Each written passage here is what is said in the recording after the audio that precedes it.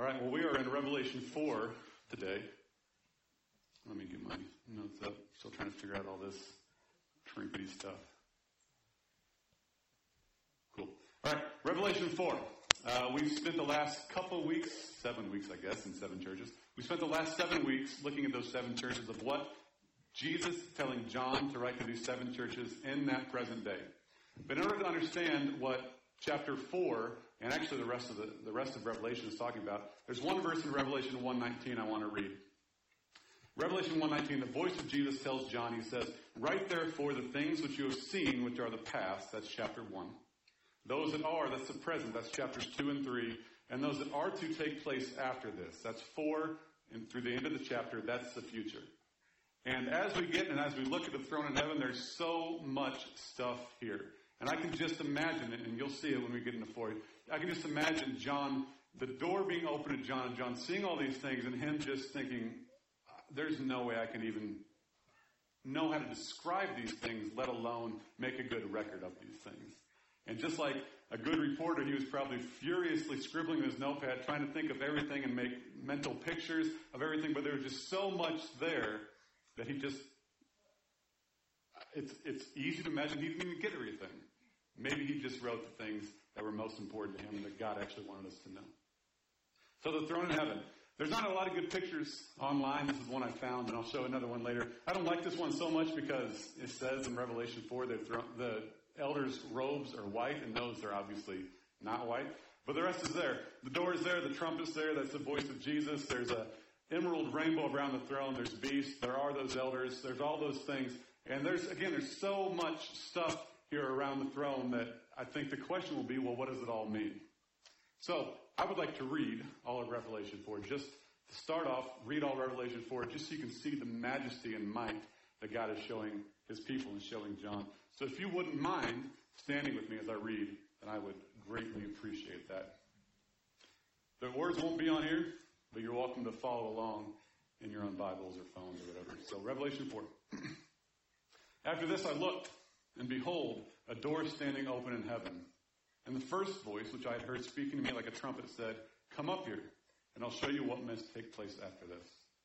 At once I was in the Spirit, and behold, a throne stood in heaven with one seated on the throne. And he who sat there had the appearance of jasper and carnelian. And around the throne was a rainbow that had the appearance of an emerald.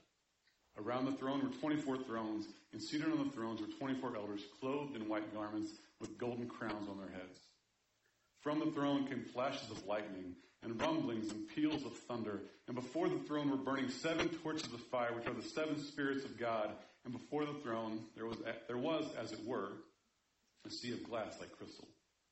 And around the throne, on each side of the throne, are 4 living creatures, full of eyes in front and behind. The first living creature like a lion, the second living creature like an ox, the third living creature with the face of a man, and the 4th living creature like an eagle in flight. And the 4 living creatures, each of them with 6 wings, are full of eyes all around and within, and day and night they never cease to say, 'Holy, holy, holy is the Lord God Almighty, who was and is to come.' And whenever the living creatures give glory and honor and thanks to him who's seated on the throne, who lives forever and ever, the 24 elders fall down before him who's seated on the throne and worship him who lives forever and ever. They cast their crowns before the throne, saying, 'Worthy are you, our Lord and God, to receive glory and honor and power, for you created all things, and by your will they existed and were created.'" This is the word of the Lord. You can be seated.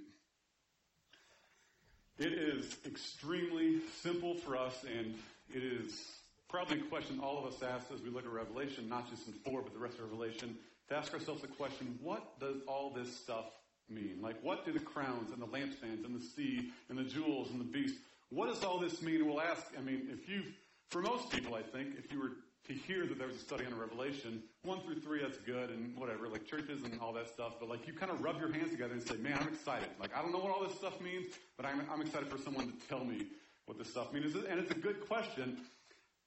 What does all this stuff mean? But the more I thought about it a lot this week, I started to ask a different question. It wasn't so much what does all this stuff mean, but what do all these things point towards?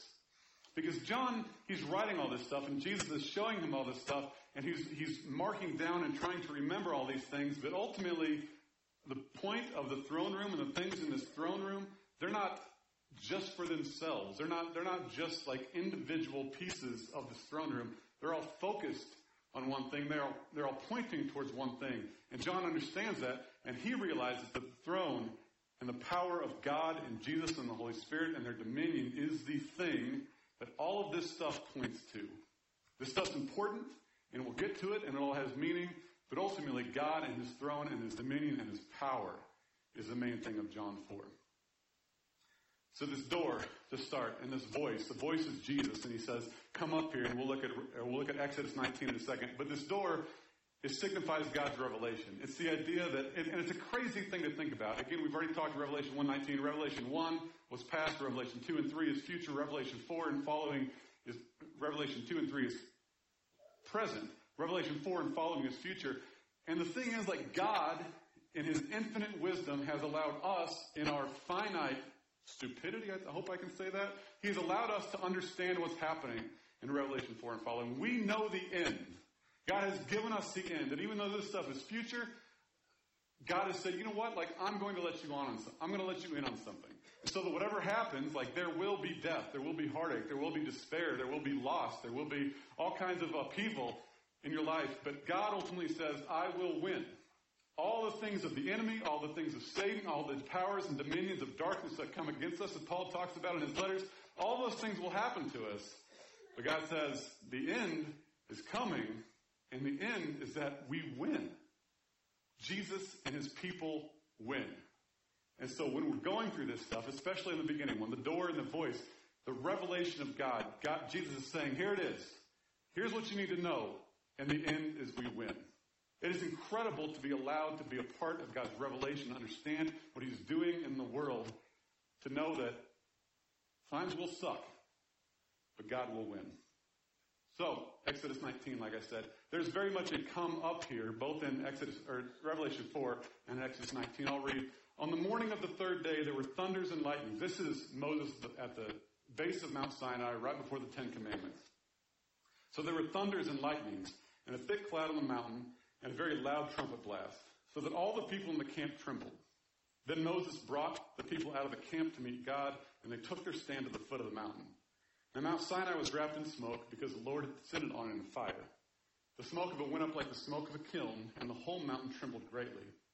And as the sound of the trumpet grew louder and louder, Moses spoke, and God answered him in thunder. The Lord came down on Mount Sinai to the top of the mountain, and the Lord called Moses to the top of the mountain, and Moses went up. And it's not just a regular encounter that God was calling Moses up to. It was one, as we already read, of trumpets, sounds, and lightning and thunder. And he came to give him the word of God, the 10 Commandments on 2 stone tablets. It wasn't just a regular meeting. It was God meeting man and coming to where he was and saying, let's do this together. And this is also in Revelation 4. Jesus calling John up and saying, listen, man takes part in this. It's a beautiful thing to go from Revelation 2 and 3 where those churches are in the present. Those are places. Mike showed them on a map every week. Those are actual places, actual churches, and actual cities with actual people. And in Revelation 4, these are things that are happening in the future, but there's no division between them. There's no like, this is the church, and this is what's happening in the world, and you kind of do your own thing, and this is God, and this is heaven, we're going to kind of do our own thing. There is such an intermixing and intermingling of what the churches are doing, what's happening on earth in the present, both in Revelation 2 and 3 and present now, and what's happening, what God is doing in the future. Like they're inextricably linked to each other. And so as we do things in the church, we know that there are things that God sees, that God sees all those things in heaven and is encouraged by our faith or distraught by our lack of faith. So does all this stuff mean Jesus speaks like God on Sinai? The throne in heaven is an interesting thing because we know that there's, well, we can see, spoiler alert, the one on the throne is God. God's the one on the throne. And you would think that there is all kinds of things that John would want to say about God because, I mean, the whole Bible speaks of God. The whole Bible speaks of God's plan and his provision and his redemption of the world. But John barely says anything about it. He pretty much says there's one who sits on the throne. And it really is kind of frustrating if we were to say, man, just tell us something about God, Jake. Sorry, Jake. John, just tell us something about God, John. Tell us something we don't know. And John's like, you know what? Like, I'm not going to tell you about God, but as you look at these things, of all these things that are around the throne, all these things point to who God is. They talk about God's character. They point back to even Exodus 19 and other places in the New and Old Testament and say, all these things God has done all along the way point to God's provision, point to God's glory, point to God's beauty and His majesty. We can't see God. That's throughout Scripture. John 1:18 says, no one has seen God. Exodus 33:20, God says, you may not see my face, for no one has seen God and live. Paul says in 1 Timothy 6, the King of kings and Lord of lords alone is immortal and dwells in unapproachable light. No one has ever seen Him, nor can anyone see Him, but John can be in His presence and in His glory and His power and in His person. He can see not who God is, but he can see everything he can't see who God is, but he can see everything that God is. That might be not the best well said, but I think you're smart people. You understand that. So let's talk about those stones. I don't know much stones. In my original notes, I actually put, talk about stones for 15 seconds because I have zero idea of stones. My one experience, and I'll tell this, my one experience with stones is I went to Africa when I was 20, Tanzania, Africa, 20 years old. And my mom and my sister, they gave me some money. They're like, hey, there's a stone called Tanzanite stone. And maybe you know what Tanzanite stone is. It's a really deep blue, really pretty stone. And they said, you know what, like, it's a lot cheaper there, so why don't you just buy some Tanzanite stone? And I said, that's fine. So I took their money, and I bought my mother a Tanzanite ring and my sister a Tanzanite ring. And I said, you know what, like, with this extra money I have, I'm just going to buy my future wife a Tanzanite ring. I hadn't met my wife yet. I didn't meet her for another 2 years. That's right. Oh, thank you. Whoever said that, that's right. If we want to get that going, that'd be great. But like, I bought it because I wanted to give it to my future wife because it was such a beautiful, pretty, gorgeous, really ring. Tanzanite's a gorgeous stone. And I said, like I said, I wanted to give it to my future wife as a symbol of my love for her. The deep blue that a Tanzanite is, that's the kind of idea that the deep color that these stones have. Jasper actually shows up again in Revelation 21. I'll read this real quick. An angel, John says, carried me away in the spirit to a great high mountain and showed me the holy city, Jerusalem, coming down out of heaven from God, having the glory of God. Its radiance like a most rare jewel, like a jasper, clear as crystal. Now again, I don't know much about gems, and I always thought jasper was like a green thing, and when I Googled, jasper came up as green. But somehow, and maybe it's just translations or something like that, in Revelation, jasper, and it might just be another stone, whatever, but jasper is clear as crystal, and it shows up, and this is the holy city, Jerusalem. This is the new heavens and the new earth, Jerusalem, coming down. This is like where people will end up at the end of days, and there's jasper, clear as crystal there. But in Revelation 4, with all these stones, with the jasper and the carnelian and the emerald rainbow and all these things showing up, it just picture, if you can, the beauty of what those things look like. The clear as crystal jasper, the carnelian or the ruby, the NIV called it, it's blood red. Emerald rainbow is just startling, stark green rainbow around. And there's lightning flashes too, and they're vibrant and they're glorious, and they're these white and yellow. And think about the best storm you've ever seen, and all the brightest colors you've ever seen. And this is what the throne room of God looks like. It's beyond anything we could ever imagine in our lives. If you're on a mountain and there's a gorgeous thunderstorm, hopefully it's not right over you, but it's a couple miles, or hopefully 20 miles away, that's an awe-inspiring, worshipful experience for a lot of us. And here, John is experiencing that times infinity, that times 1,000, because God's glory is there. So there's power and there's beauty. One of my favorite passages, and I'll read from some of it. One of my favorite passages, and I would actually say probably some of my favorite chapters in the Bible are in Job 38 and following. I don't know if you know the story of Job. Job is, in the very beginning, Job 1, he is presented as an incredibly upright guy. He is someone that is so close to God.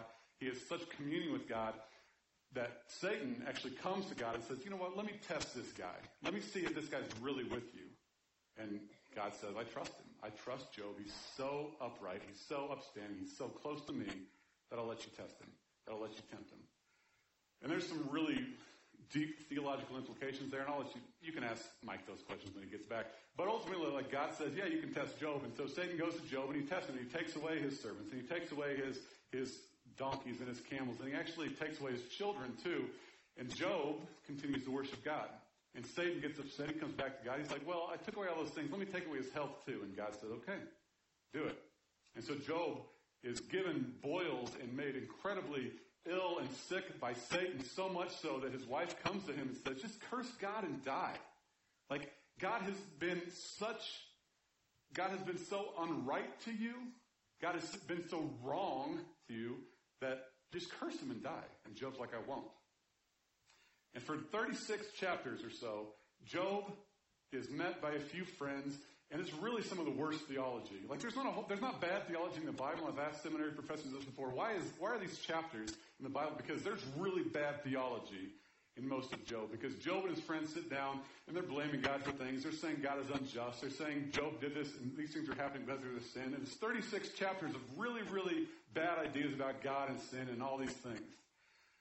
And in Revelation 38, God has heard all these things. He hasn't inserted himself into the conversation. But in Job 38, he pretty much says, in essence, Job, sit down and shut up. And let me tell you how things really are. In 38, verse 2, he says, God says this to Job. He says, who is this that darkens counsel by words without knowledge? Dress for action like a man. I will question you, and you make it known to me. And for the next couple chapters, God just hammers on Job. And he says, I've created these animals. I've created these corners of the earth. One of the things he says is, God talks about there are storehouses of snow. And just imagine that in your mind, that there's an infinite storehouse of snow somewhere up in heaven. And just when it snows around here, Job takes this little God takes this little ice scoop and just kind of flutters it out there. And in Wyoming and Nebraska and wherever else around the world it snows, it's coming from God's infinite storehouse of snow. But that's what God says in Job 38 and following. There's a storehouse of snow. And there's lightning and thunder too. 38:25 says, who has cleft a channel for the torrents of rain and a way for the thunderbolt? Who's made that channel the rain falls down? Who's made that place? Who's created that way the thunderbolt comes down? In 35 he says, can you send forth lightnings that they may go and say to you, here we are? These lightnings are talking back to God and saying, hey, we're doing what you said. Here we are. We went exactly where he told us to do. And Job is just hammered by God. And so at the end of these chapters where God finally relents, Job says, you know what? And again, in essence, this is a paraphrase. You know what? I was complaining. These things happened to me. But you're God. You are who you are.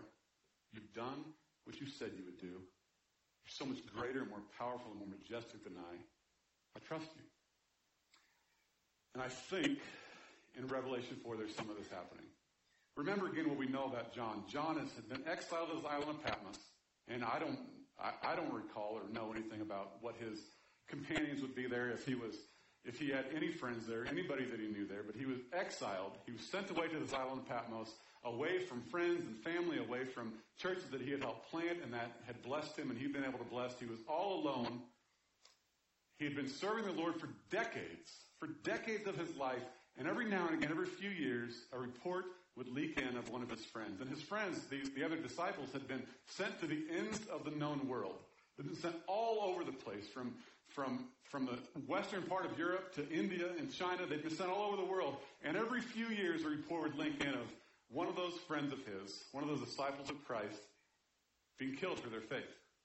They'd be torn apart by horses. They'd have their skin ripped off of them. They'd be boiled alive or crucified upside down. And John, exiled by himself, would hear these things, had served Christ for many years. And I can imagine him being like Job and saying, you know what? God, what are you doing? These are good men. These are men who have served you. These are men who have been with you. They literally walked with Jesus. And now you're letting them be skinned alive? You're letting them have a horse tied to each limb and be ripped apart? God, why would you do that? And then in Revelation 4, Jesus calls John up to the throne room, shows him all these majestic and powerful things. And you can kind of imagine John sitting there thinking, just like Job, I get it. And maybe he doesn't get the suffering. Maybe his questions aren't completely answered. But there's something in him that realizes those questions he asked, those doubts he had, mean very little compared to what God actually is and who God actually is. God is so much more powerful and great than Job or John or even us can ask or imagine. And so when we see the presence of God, when John sees the presence of God, there's this idea that he is so big that everything else just kind of dissolves. These 24 thrones and elders are interesting. There are no less than 13 different ideas of who these guys are. One of the views goes back to 1 Chronicles 24. It's a really kind of boring story. But ultimately, Aaron, who was the brother of Moses, was a high priest. He had descendants, and 300 years after he died, David, the King David, he came up and he took Aaron's descendants and he divided them into 24 different people, and these 24 would look over the temple. So that's what some people say, that those 24 people that are descendants of Aaron in 1 Chronicles 24 are these 24 thrones and elders.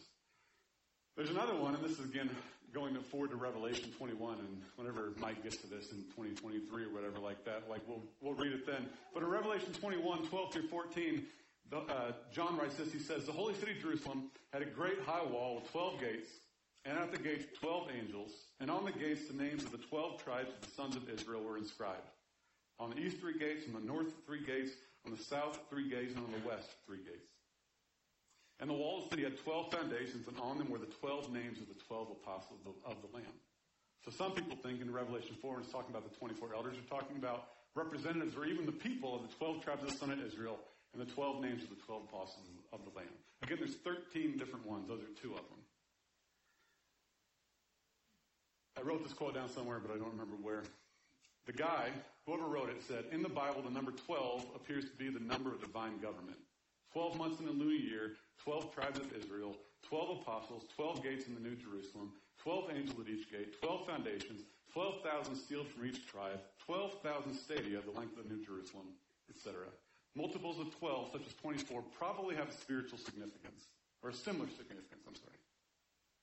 So whoever those 24 elders are, it might be these guys, but 12 is an important number, and this guy says it probably has a similar significance. But my favorite word in there, and I've only been here a short time, and you probably don't know me very well yet.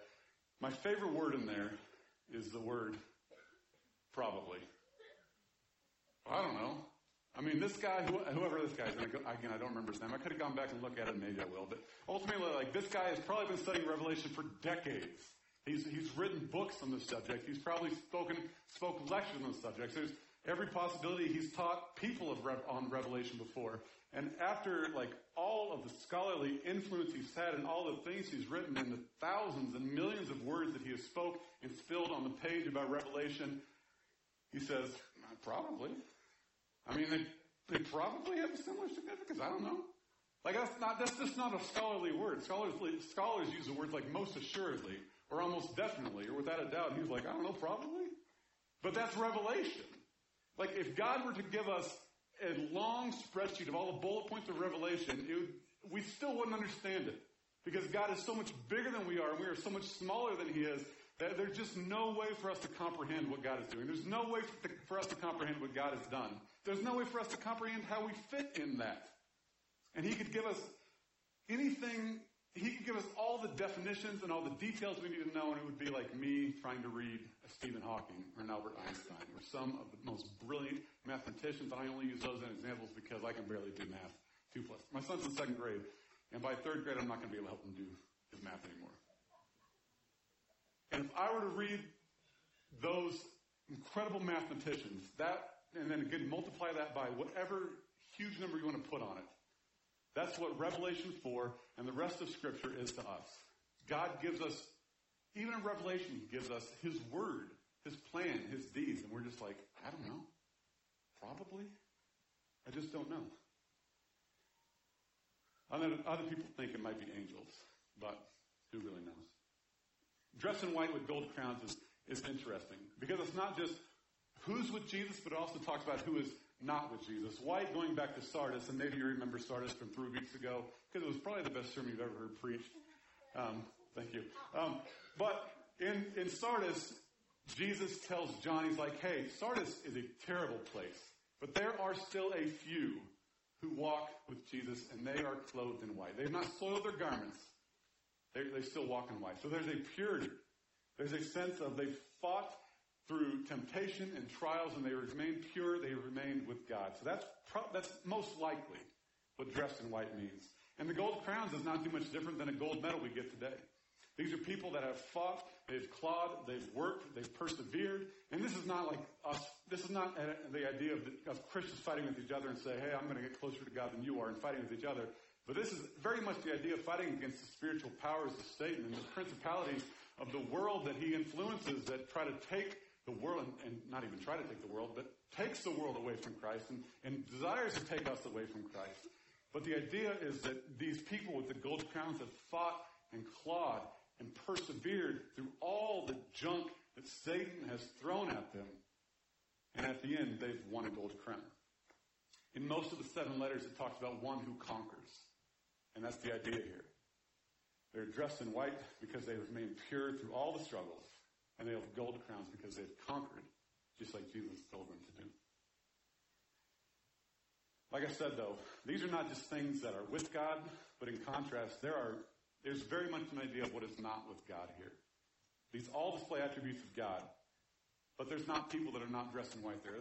There's not people who have given in to impure, that have let impurities run their lives. When I was in high school, this was in the mid to late 90s, I lived in Kansas City, Missouri. I'm a Chiefs fan. I have a Chiefs shirt on under this. But I grew up in Kansas City, and my 2 best friends were kids named Ryan and Wes. So Ryan and Wes, we hung out all the time, and a lot of times we were bored because, surprise, no one wanted to date us. So there are a lot of times where Wes would just say, hey, let's drive to Wisconsin. And I'd say, all right, let's drive to Wisconsin. So we'd get in the car, we'd drive like 2 hours down the road and be like, this is stupid. Wisconsin's like 14 hours away. But that's how bored we were. One weekend, we said, you know what, let's drive to Lincoln, Nebraska.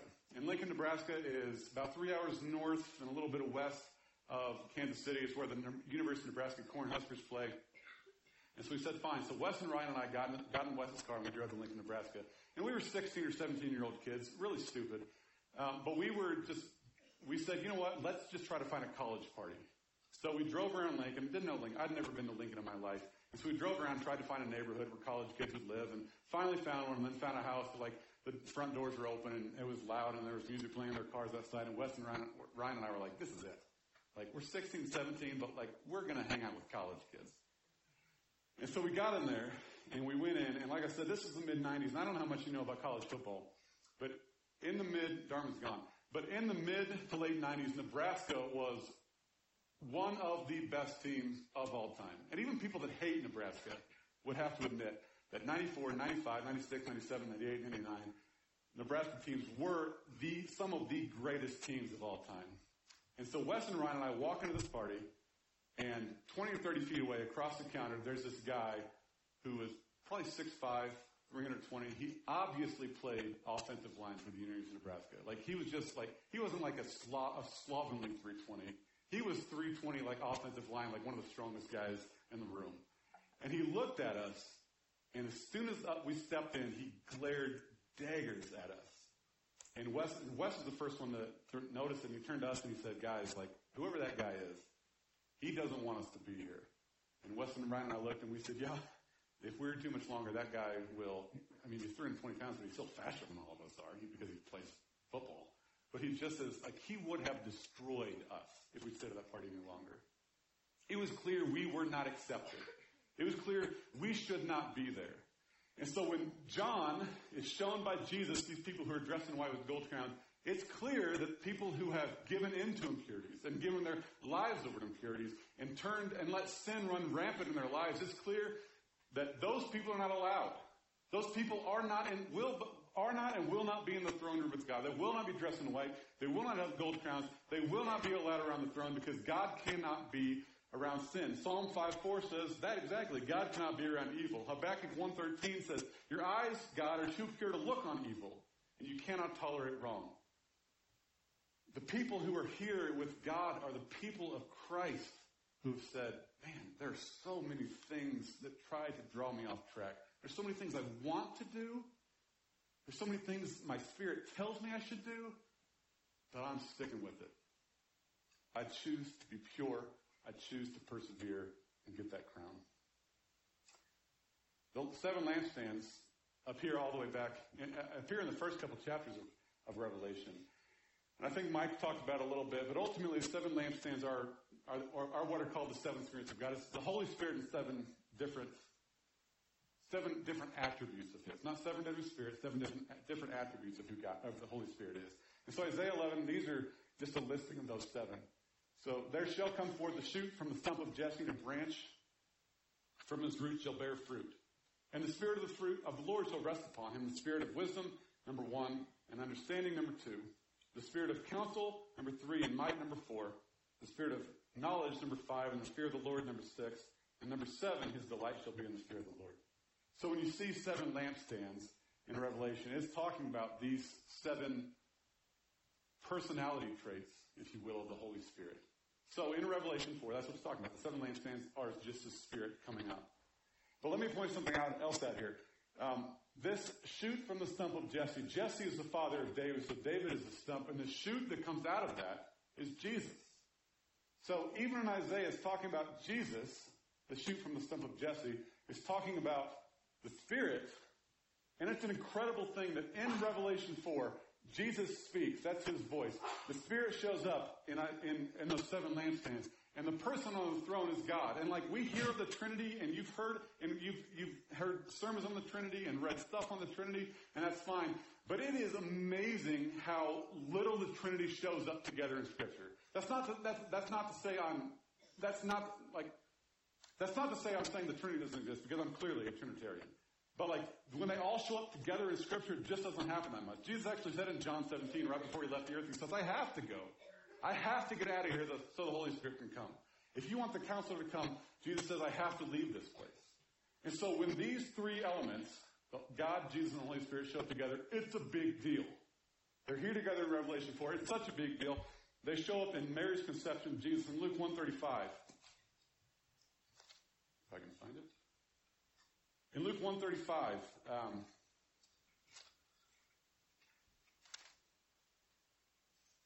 Luke's after Mark, right? So the angel answered Mary. Mary said, how will this be? How can I conceive since I'm a virgin? The angel answered her, the Holy Spirit will come upon you, and the power of the Most High will overshadow you. Therefore, the child to be born will be called holy, the Son of God. The Holy Spirit will come upon you. The power of the Most High, God, will overshadow you, and the child within you is called the Son of God. It's such a huge, this is obviously the conception of Jesus is not some small thing. But for all 3 of these things, all 3 of these persons that show up together, it shows you it's a huge deal. It shows up again in Matthew and other places where Jesus is baptized, but specifically Matthew 13 and following. So Jesus was baptized, and immediately he went up from the water, and behold, the heavens were opened to him. And he saw the Spirit of God descending like a dove and coming to rest on him. And behold, a voice from heaven said, this is my beloved Son, with whom I'm well pleased. So Jesus is baptized, the Spirit of the God descends like a dove, and a voice comes from heaven, God is saying, this is my Son, Jesus. There are very few times the Trinity shows up in Scripture because there's so much power and might together that it's honestly like the room isn't big enough for the 3 of them, to use a really stupid cliche. But in Revelation 4, all these 3 guys are showing up, which just as the conception of Jesus is important, just as the baptism of Jesus is important, not even important, those things are essential. It's so important here that these 3 show up because there's so much power that's happening. There's so much intensity that's happening in this room, but it's so important that they're showing up together. It says like crystal that sea is, and this has nothing to do with it. It's just a good representation of it, I thought. The sea of crystal, some people think it's just the idea of it reflects what's above them. So take the lights and the rainbows and the thunder and the lightning and the elders and their crowns and all these things, and the sea just reflecting it. It doubles it, making it that much more beautiful. This is another picture I found of it. It has the sea, but it's not in color, obviously, so that takes a lot of it away. But this is the idea that the sea is here. It's reflecting what's above it and just glorifying and further showing how important and beautiful these things are. And it leads us to the beast. We haven't talked about the beast yet. This is just one person's representation. By the way, you can purchase this print for $55. Not from me. But if you were looking for gifts for your kids or grandkids and you want to hang it above their door or above their bed and terrify them for the rest of their lives? $55. I can set you up with the internet page. Does not include counseling fees for the inevitable counseling that your children will have to have. This image is not from Revelation 4. Instead, this image is from Ezekiel 1 through 5, which is a prelude to Revelation 4. Ezekiel 1 through 5, or 1, 5 through 11, says, and from the midst of it came the likeness of 4 living creatures. And this was their appearance. They had a human likeness, but each had 4 faces, and each of them had 4 wings. Their legs were straight, and the soles of their feet were like the sole of a calf's foot. And they sparkled like burnished bronze. Under their wings on their 4 sides they had human hands, and the 4 had their faces and their wings thus. Their wings touched one another. Each one of them went straight forward without turning as they went. As for the likeness of their faces, each had a human face. The 4 had the face of a lion on the right side, the 4 had the face of an ox on their left side, and the 4 had the face of an eagle. Such were their faces. And their wings were spread out above. Each creature had 2 wings, each of which touched the wing of another, while 2 covered their bodies. Now again, this is Ezekiel 1. Revelation also says that these beasts are covered with eyes, which is the idea that God is all-seeing, all-knowing. You can't have anything from God. As for who these 4 creatures are, there's just as many variations, if not more, as there were from the 24 elders. The church fathers, so in the early days of the church, they thought they were the 4 gospel writers, that the lion exemplified Matthew, that the ox showed up in Mark, that the man was in Luke, that the eagle was in John. The idea is that in Matthew, Jesus is shown as the king.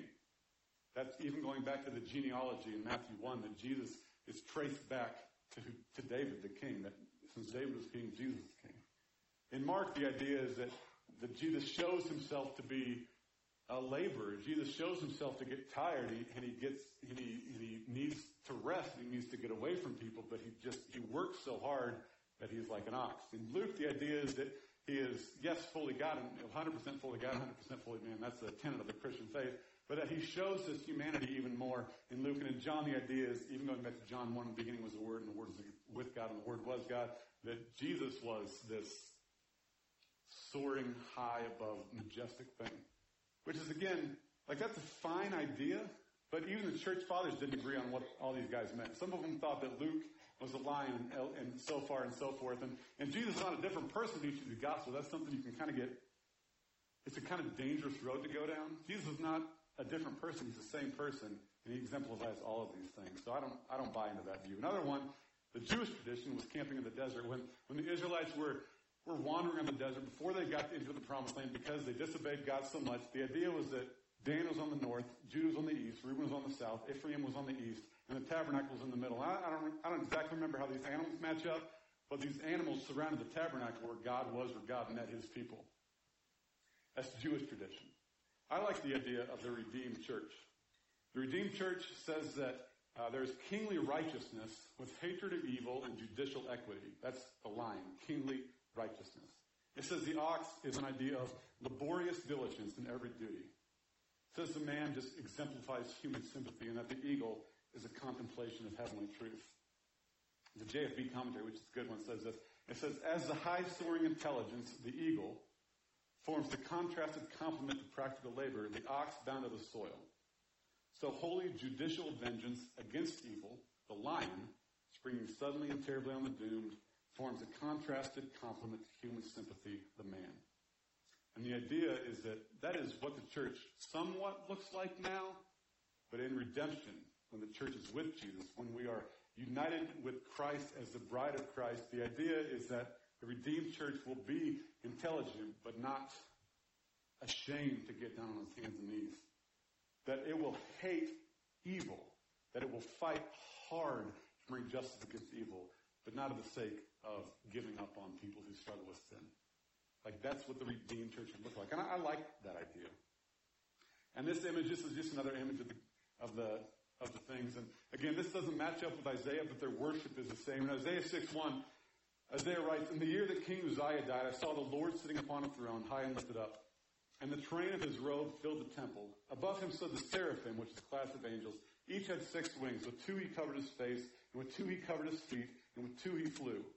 And one called to another and said, holy, holy, holy is the Lord of hosts. The whole earth is filled with his glory. And it's so easy once again, for us to see those and be like, man, those are cool. Like if those were action figures, I'd buy those. Not even for my kids. I'd buy those for myself, and I'd just like clash them together and things like that. But like those are cool. Like there are so many cool things in Revelation 4. But again, look at what these beasts say. They say the first part, and so elders say the second part. They say, holy, holy, holy. And I don't know if these guys know how cool they look, these beasts, but ultimately it doesn't matter. It doesn't matter to them. It doesn't matter to us. It matters. The only thing that matters is their worship of God. And they say, holy, holy, holy is the Lord God Almighty, who was and is to come. And a few verses after that, the elders say, worthy are you, our Lord and our God, to receive glory and honor and power. For you created all things, and by your will they existed and were created. There are two times. It's called it's called the Trisagion. And it really is just simply saying there's two times in Scripture where holy, holy, holy shows up back to back to back. Two times. One's in Isaiah 6, we just read that verse. One's here in Revelation 4. And the idea is that God is holy. Like, he's called that throughout Scripture. And what God does is holy. And he makes men holy. And he meets people in the holy of holies.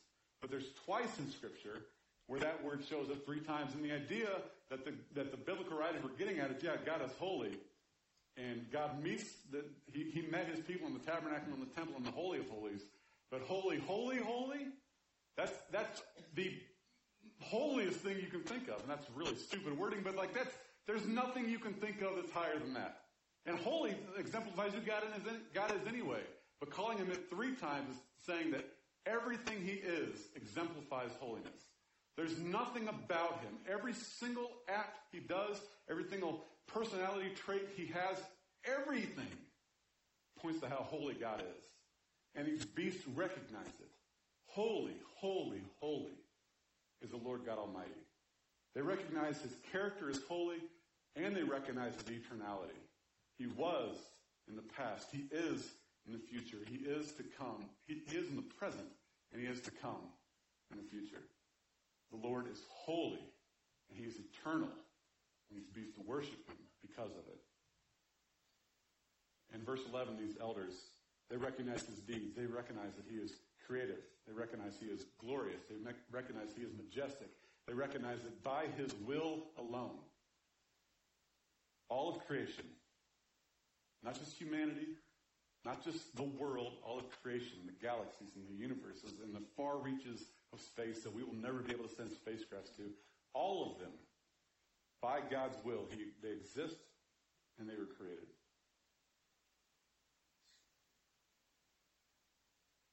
And so I want us to recognize not just who God is, even though that's important, but I want us to recognize and see and even hopefully resemble what these guys worship is. Whoever these elders are, these are not just some random schmoes off the street. They might go all the way back to the very first priest. They might go all the way back to the 12 tribes and 12 tribes of Israel and 12 disciples, which are kind of big deals there.